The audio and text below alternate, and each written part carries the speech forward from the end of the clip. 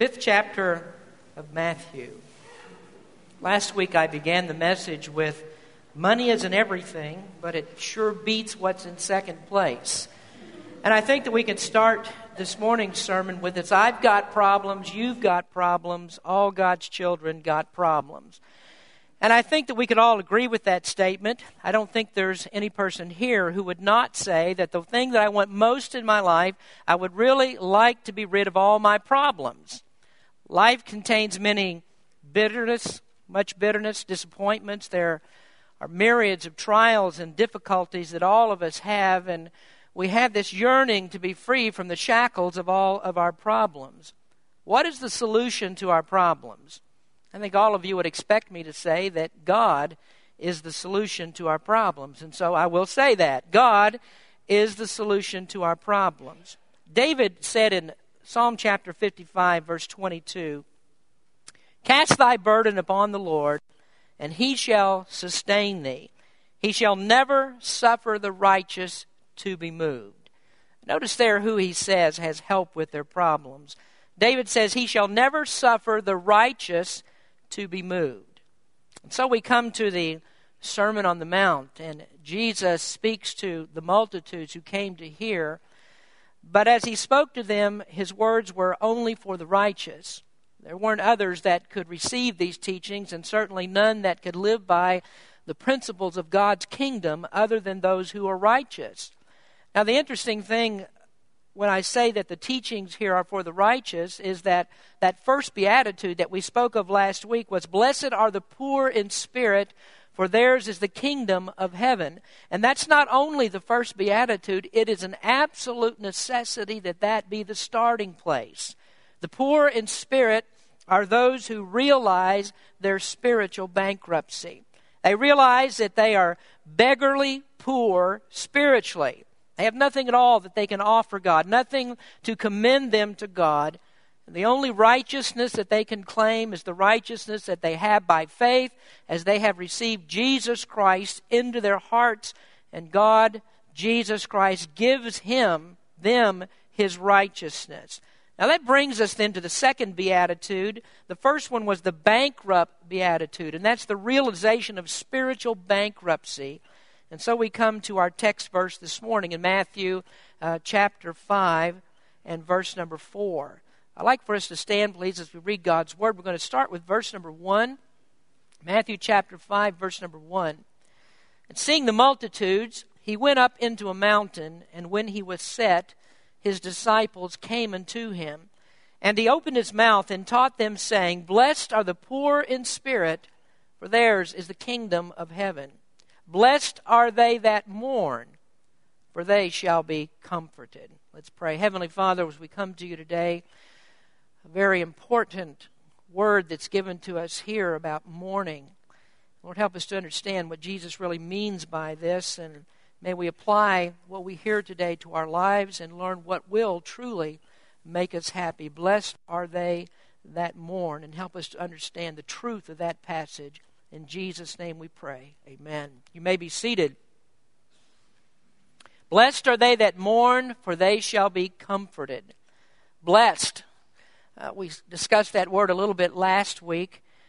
The Beatitudes take their name from that saying, blessed. It's actually a Latin translation of a word that means a state of happiness. It means a state of bliss. But when Jesus talks about happiness in these Beatitudes, what he intends is a happiness that most of us are not very much acquainted with. Very quickly, without too much reading, we realize that Jesus has actually turned all of the world's values upside down. And the demands of the Beatitudes really don't seem to match the blessings. Everything's backwards. Can you be blessed by being poor in spirit? Can you be blessed by mourning? Well, Jesus says that as a child of God you can, but it has to be mourning that comes in the right way and mourning over the right things. Now, we believe that happiness is achieved by avoiding all of our pain and suffering, get rid of our problems, get rid of all the hardships, and then that is what will make us happy. And so you don't think then that it's possible that you could be sad and to be happy at the same time. But Jesus turns that idea around. He spins it on its head, and he says, to be happy, you must be sad. And so he says here, blessed are the poor in spirit. And then he follows that statement up immediately with this one, blessed are they that mourn. For the casual reader who is not really looking for the deeper meaning of what Jesus says and what his intent really is, they may be thinking, well, blessed are they that mourn, because what they're doing, they're mourning over the fact that they are poor. I mean, being poor, such as thinking about bad economic times and mourning because you may have lost your job, or mourning because, and it's so sad, that you had to sell the boat. Well, Jesus does indeed mean that they mourn over being poor, but what he means is that they mourn over their spiritual bankruptcy. And so what we could actually say here then, that what Jesus is talking about is a mourning for sin. And today we're going to develop that thought just a little bit further and want to see what Jesus truly means when he talks about mourning, and then what does it mean to be comforted.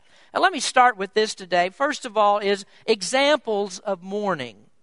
There are legitimate reasons for us to mourn.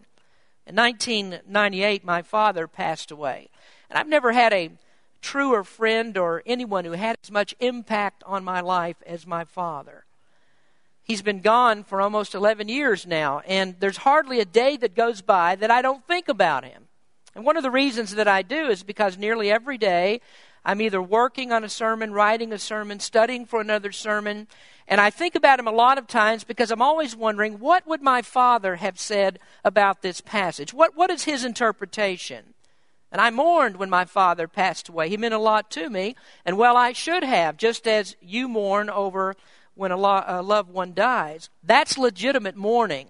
In the Old Testament, Abraham mourned when his wife Sarah died. Jacob mourned when Rachel died. And he also mourned when he thought that his son, his beloved son Joseph, had been torn apart by wild animals. Jeremiah mourned. Jeremiah mourned because Israel would not turn back to God, and he was called the weeping prophet. And there's even a book in the Bible that's called Lamentations that was written by Jeremiah. And what that word means is a cry of sorrow and of grief. And that's a type of mourning. When the Apostle Paul had to leave Ephesus, he mourned with the Ephesian elders because he was on his way to Jerusalem, and he knew that this was the last time that he would ever see them. Those are legitimate reasons for mourning. But that's not what Jesus is talking about in this passage. He says, blessed are they that mourn. And he doesn't mean those that mourn for those kinds of reasons. Now, there are 9 different words that are translated in the Bible as the word sorrow or mourning. And in the Scriptures, this one that we read in this passage is the one that carries with it the deepest grief, the most intense grief. This is the type of mourning that's really soul-splitting, the one that's really gut-wrenching, that's really heart-gripping. This is the very worst type of mourning at all. And you understand what Jesus means here? What he means when he talks about mourning here is that it's the one who realizes what a great sinner that he is. This is with a mourning that Jesus is expressing here, a mourning for our sin. You see, the Beatitudes have a natural progression to them. They aren't thrown together in a haphazard manner. And so when a person realizes that first Beatitude, that he's spiritually bankrupt, when he understands that he has nothing that he can offer God, and like the song says, Rock of Ages, in my hand no price I bring, when he comes to that place that he realizes what a sinner he is, then he begins to mourn about that sin. And Jesus says, when you have come to that place, when you realize what your sins are and what they've done to you, and you begin to mourn over your sin, that's when you'll be blessed. Now, we have some examples in Scripture of this type of mourning. First one that we can look at is David. And David is a good example for many of the Beatitudes that we study, but David mourned because of his sin. David is really a case study in sorrow. If you look at his life, there was a lot of sorrow in his life. He was sorrowful because of rejection. Absalom, his son, tried to take his kingdom away from him in a failed coup. There was sorrow because there was an incestuous rape that took place in his family. Amnon, one of David's sons, raped his half-sister Tamar. And because of that rape, Absalom killed Amnon. And so there was murder in David's family as well. We know the story of sorrow in David's life because the first baby that he had with Bathsheba died. But of all of the sorrows that David experienced, there was no sorrow as great as what David had over his personal sin. David was a man with a very contrite heart, and he realized when he sinned, and he understood how horrible the offenses that he had made against God. Now, David could have spent his whole life in depression, but he didn't. What he did was he realized his sin, he confessed that sin, and it was when he began to mourn over that sin that he really found the happiness of his life. Now, the world tells us to cover up our sins, hide our problems, ignore them all, smile through it all, and act as if nothing is wrong, but Jesus gives the exact opposite advice. His demand is that we confess our sins and that we mourn over them. We realize the seriousness of our sins because it's only when you have received cleansing from your sins that you can be truly happy. And you see how that's really the opposite of much of the preaching that we hear today? I mean, this is not what the church today tells us. Today, the fastest growing churches are the ones where the preacher can be a better comedian than he is a preacher. It's the jokes that are remembered, the jokes that are told during the service, and not really the exposition of Scripture that people go out rejoicing because they've heard the Word of God and heard the Word of God explained. And so while all the jokes are going on in the church, so does the sin. And so the popular TV evangelist pokes fun at it. He says people are so depressed today. People are depressed about things, and so we don't want to do anything that helps them to be more depressed. We want to be positive. We don't want to preach about sin because I don't want people to feel bad about their sins. And true to their teaching, what you find, their services never have any weeping about sin.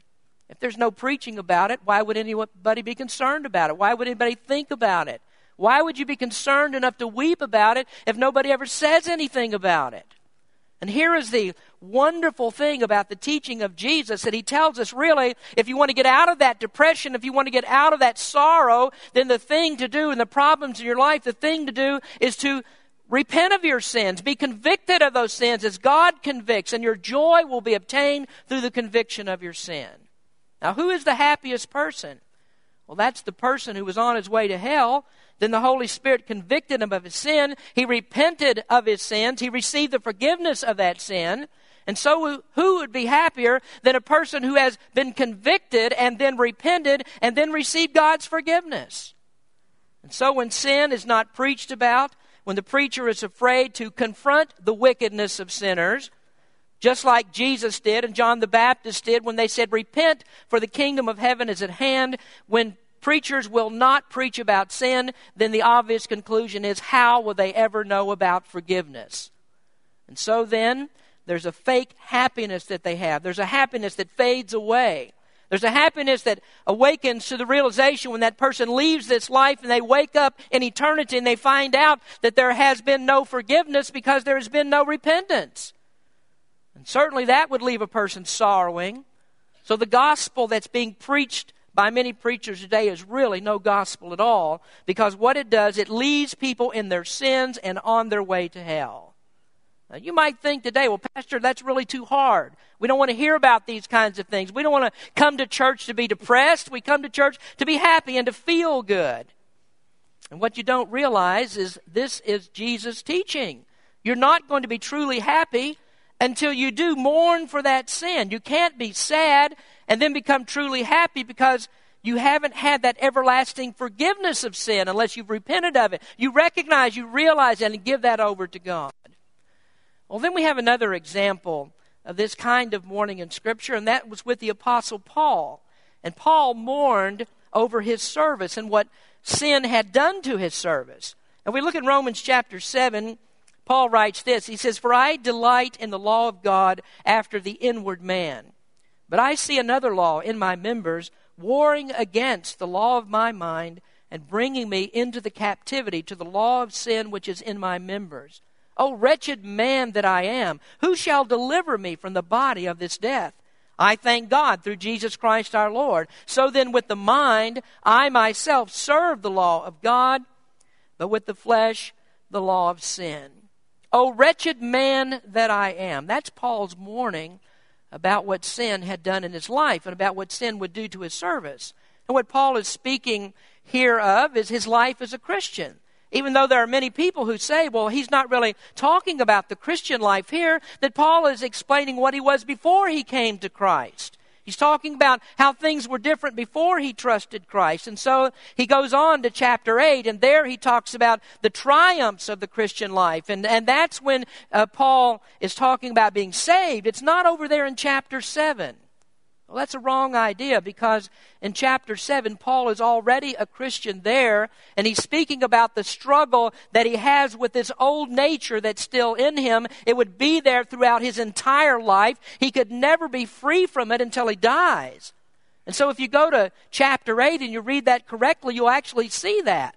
Here's what he says in verses 22 and 23 in chapter 8. He says, For we know that the whole creation groaneth and travaileth in pain together until now. And that not only they, but ourselves also, which had the first fruits of the Spirit, even we ourselves groan within ourselves, waiting for the adoption, to wit, the redemption of the body. Now, do you see that? Here is Paul as a Christian in Romans chapter 8, groaning and travailing in pain. He's mourning because of sin.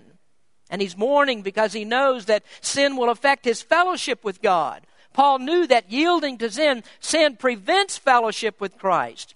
And so as a saved man, he mourned, he travailed in pain. He was groaning because he's not yet free from his sin that's in his body.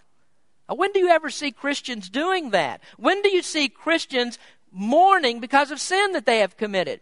When do you ever hear a Christian say, well, I did this against God, I sinned, I had this transgression, and now I'm sorrowful for it, I mourn because of it? And we don't see it very much anymore because Christians have become used to sin. We've sinned so much, we've done it so long, we've become hardened to it, and sin no longer affects us like it should. And there's one person who said it well, we have become used to the dark.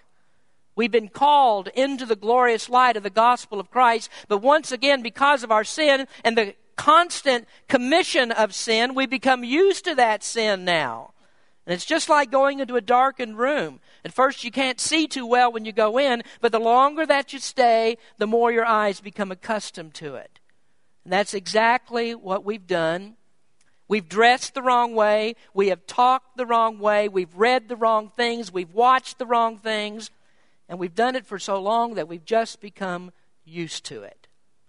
Jesus says, blessed are they that mourn. And here he's talking about sin. You see, when you're used to sin, you don't mourn because of it. You laugh because of it. You flirt with it. And so what do we have? We have Christians that do very little. They're Christians that can stay away from church, miss the church services. And I promise you this, that if you miss church, you're not missing because you're serving Christ out there. It doesn't happen that way.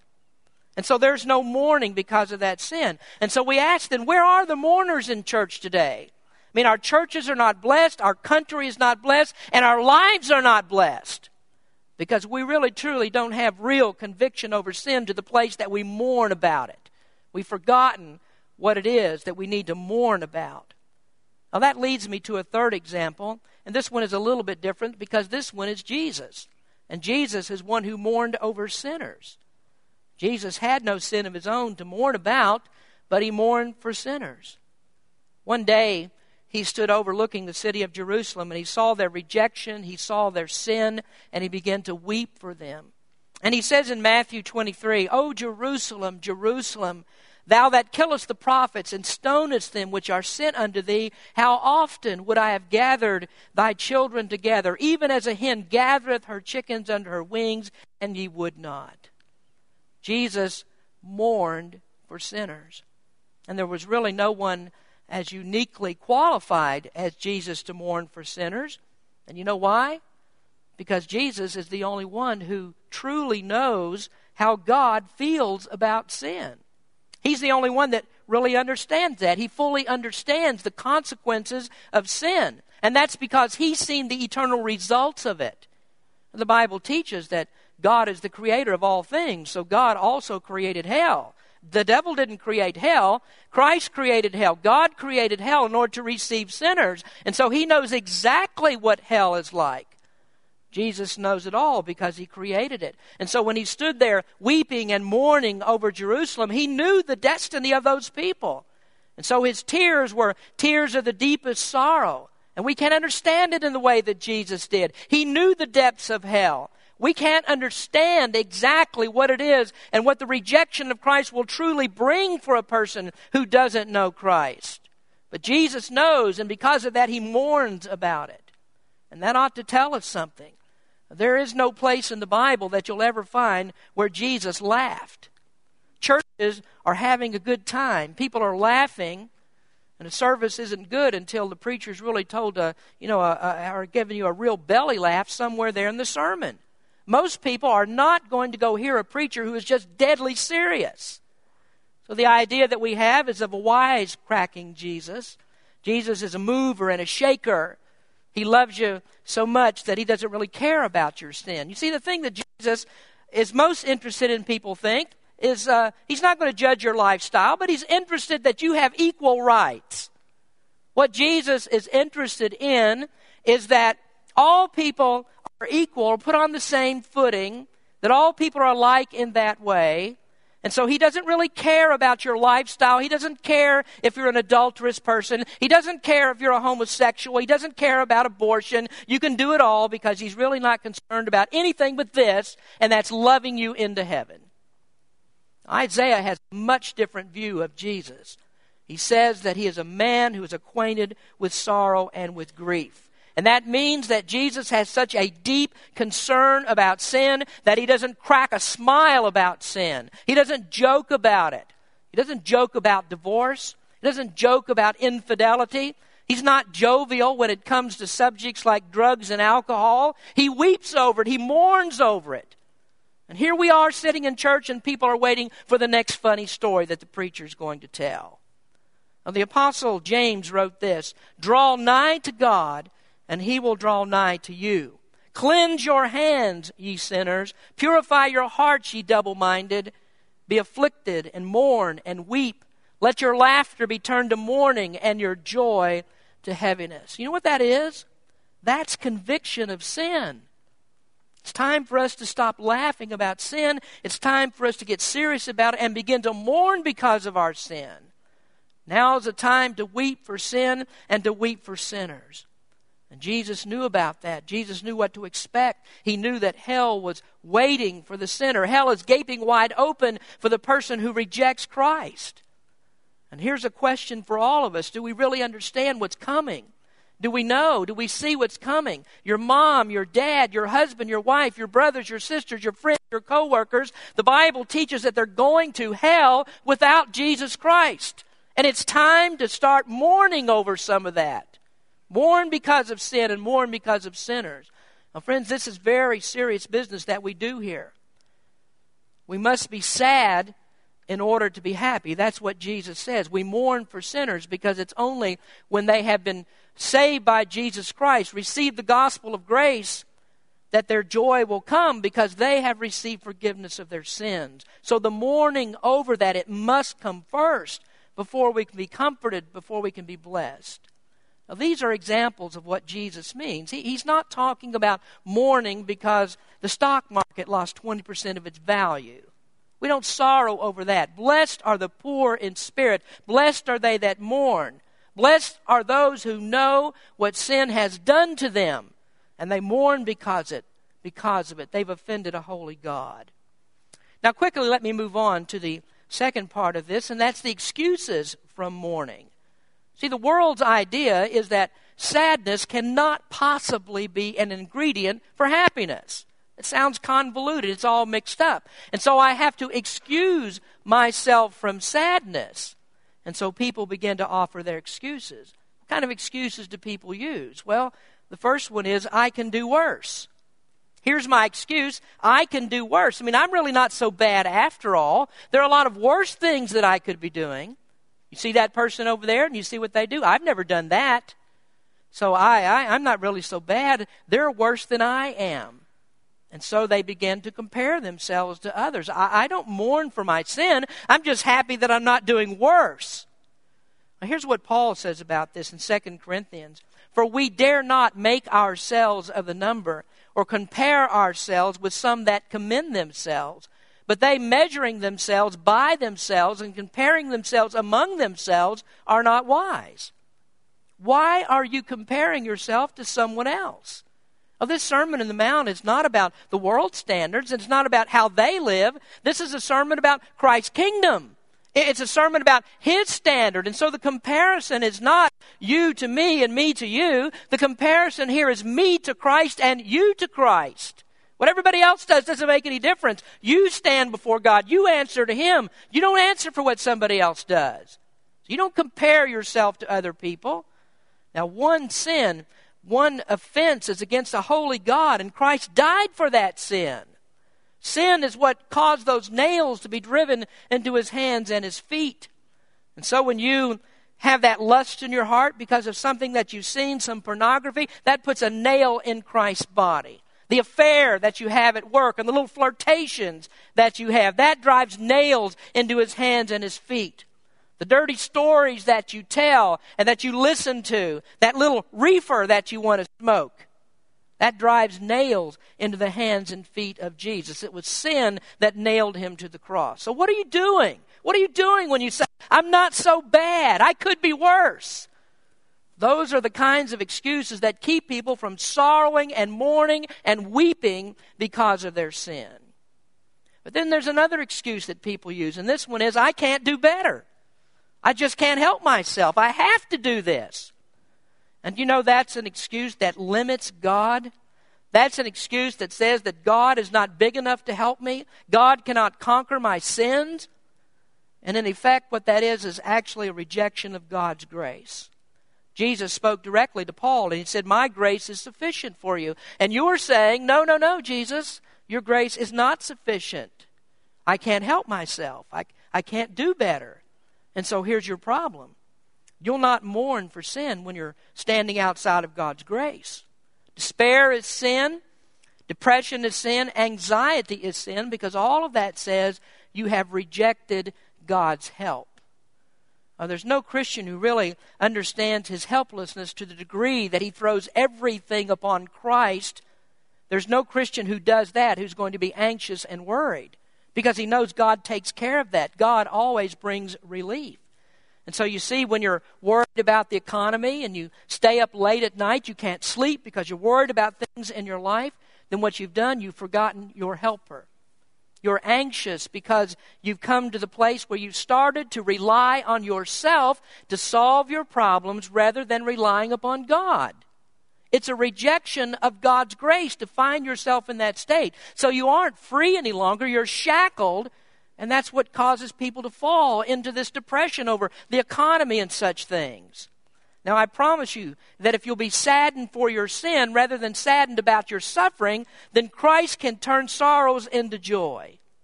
Now, go back to your own salvation. What is the most helpless position that you've ever been in? Wouldn't that be when you were lost?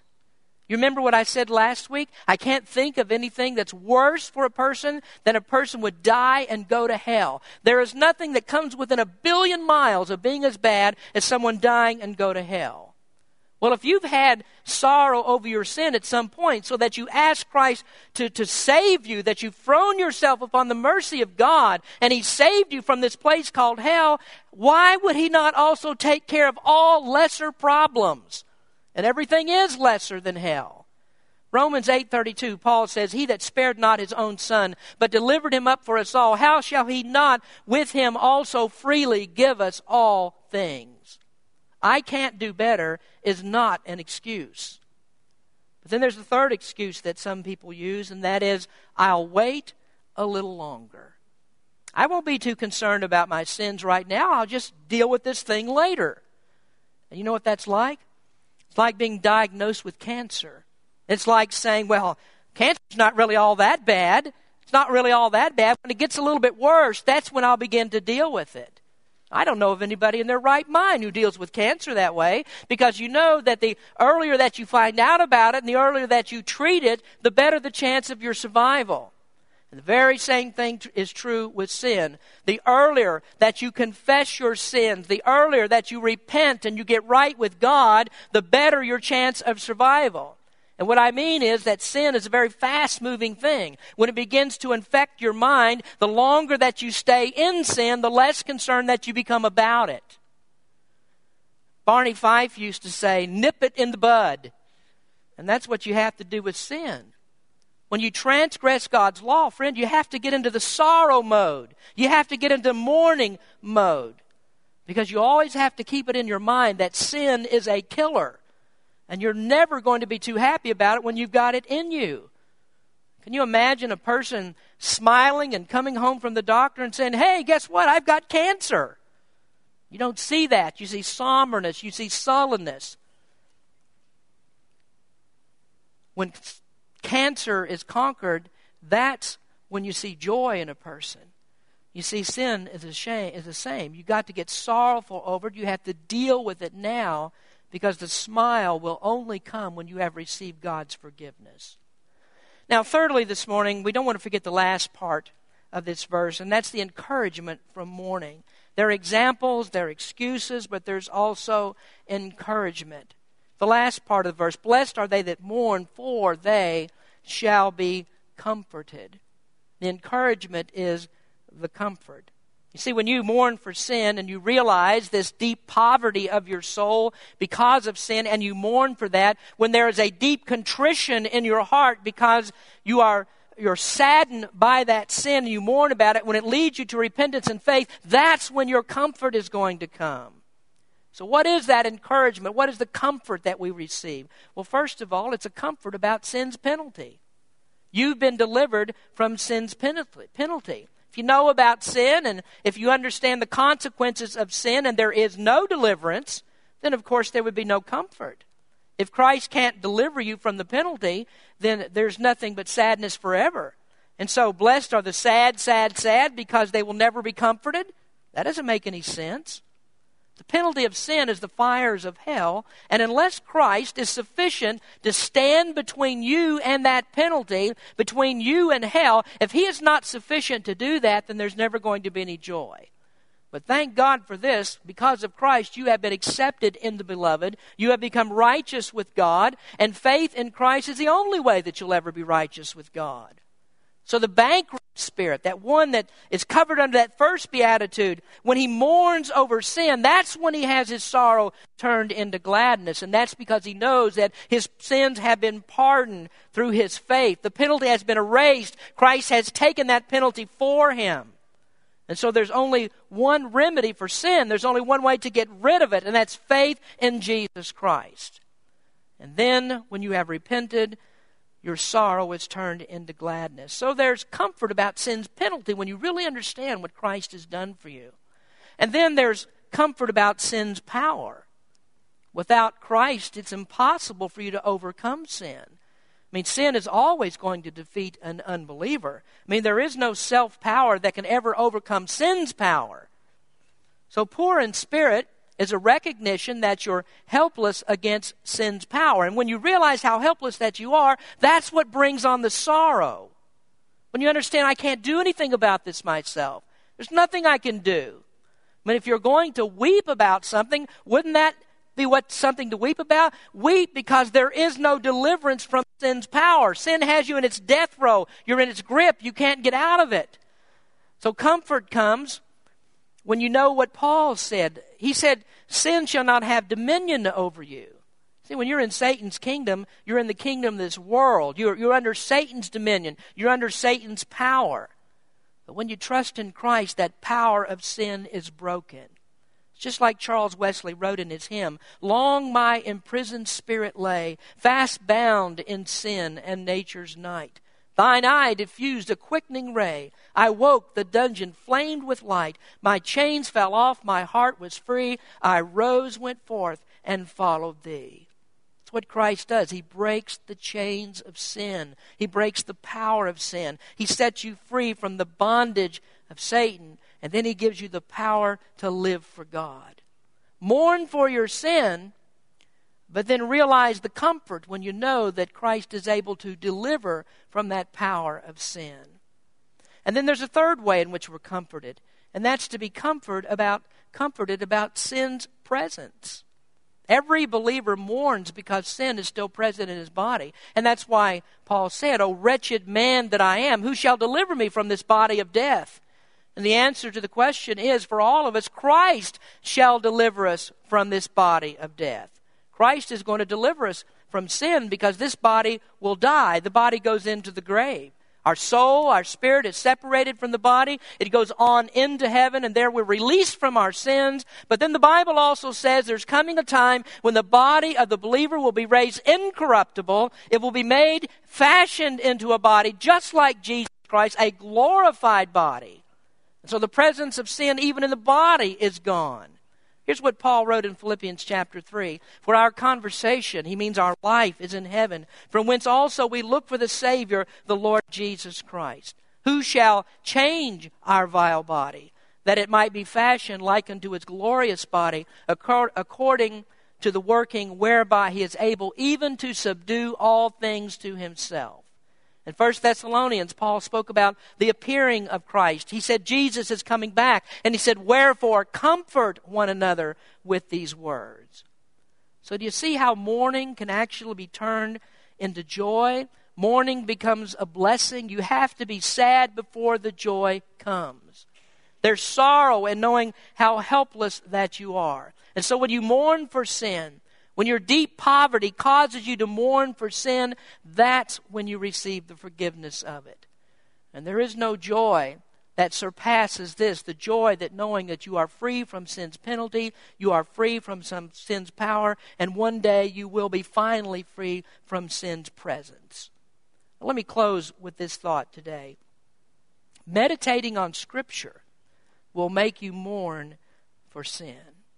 We have to be in God's Word. We have to study God's Word. Now, I don't want to leave this out. Where do you learn about sin and evil? Where do you learn about salvation? Where do you learn about eternity? The Word of God has the answers. I couldn't tell you anything I've told you today unless this was revealed to us in the Word. One commentator wrote this. He said, "A deep doctrine of sin, a high doctrine of joy, and the two together produce this blessed, happy man who mourns and who at the same time is comforted." The way to experience that, obviously, is to read the Scriptures, to study and meditate upon them, and to pray to God for His Spirit to reveal sin in us, to ourselves, and then to reveal the Lord Jesus Christ in all of His fullness. You may not like it because I preach about sin today.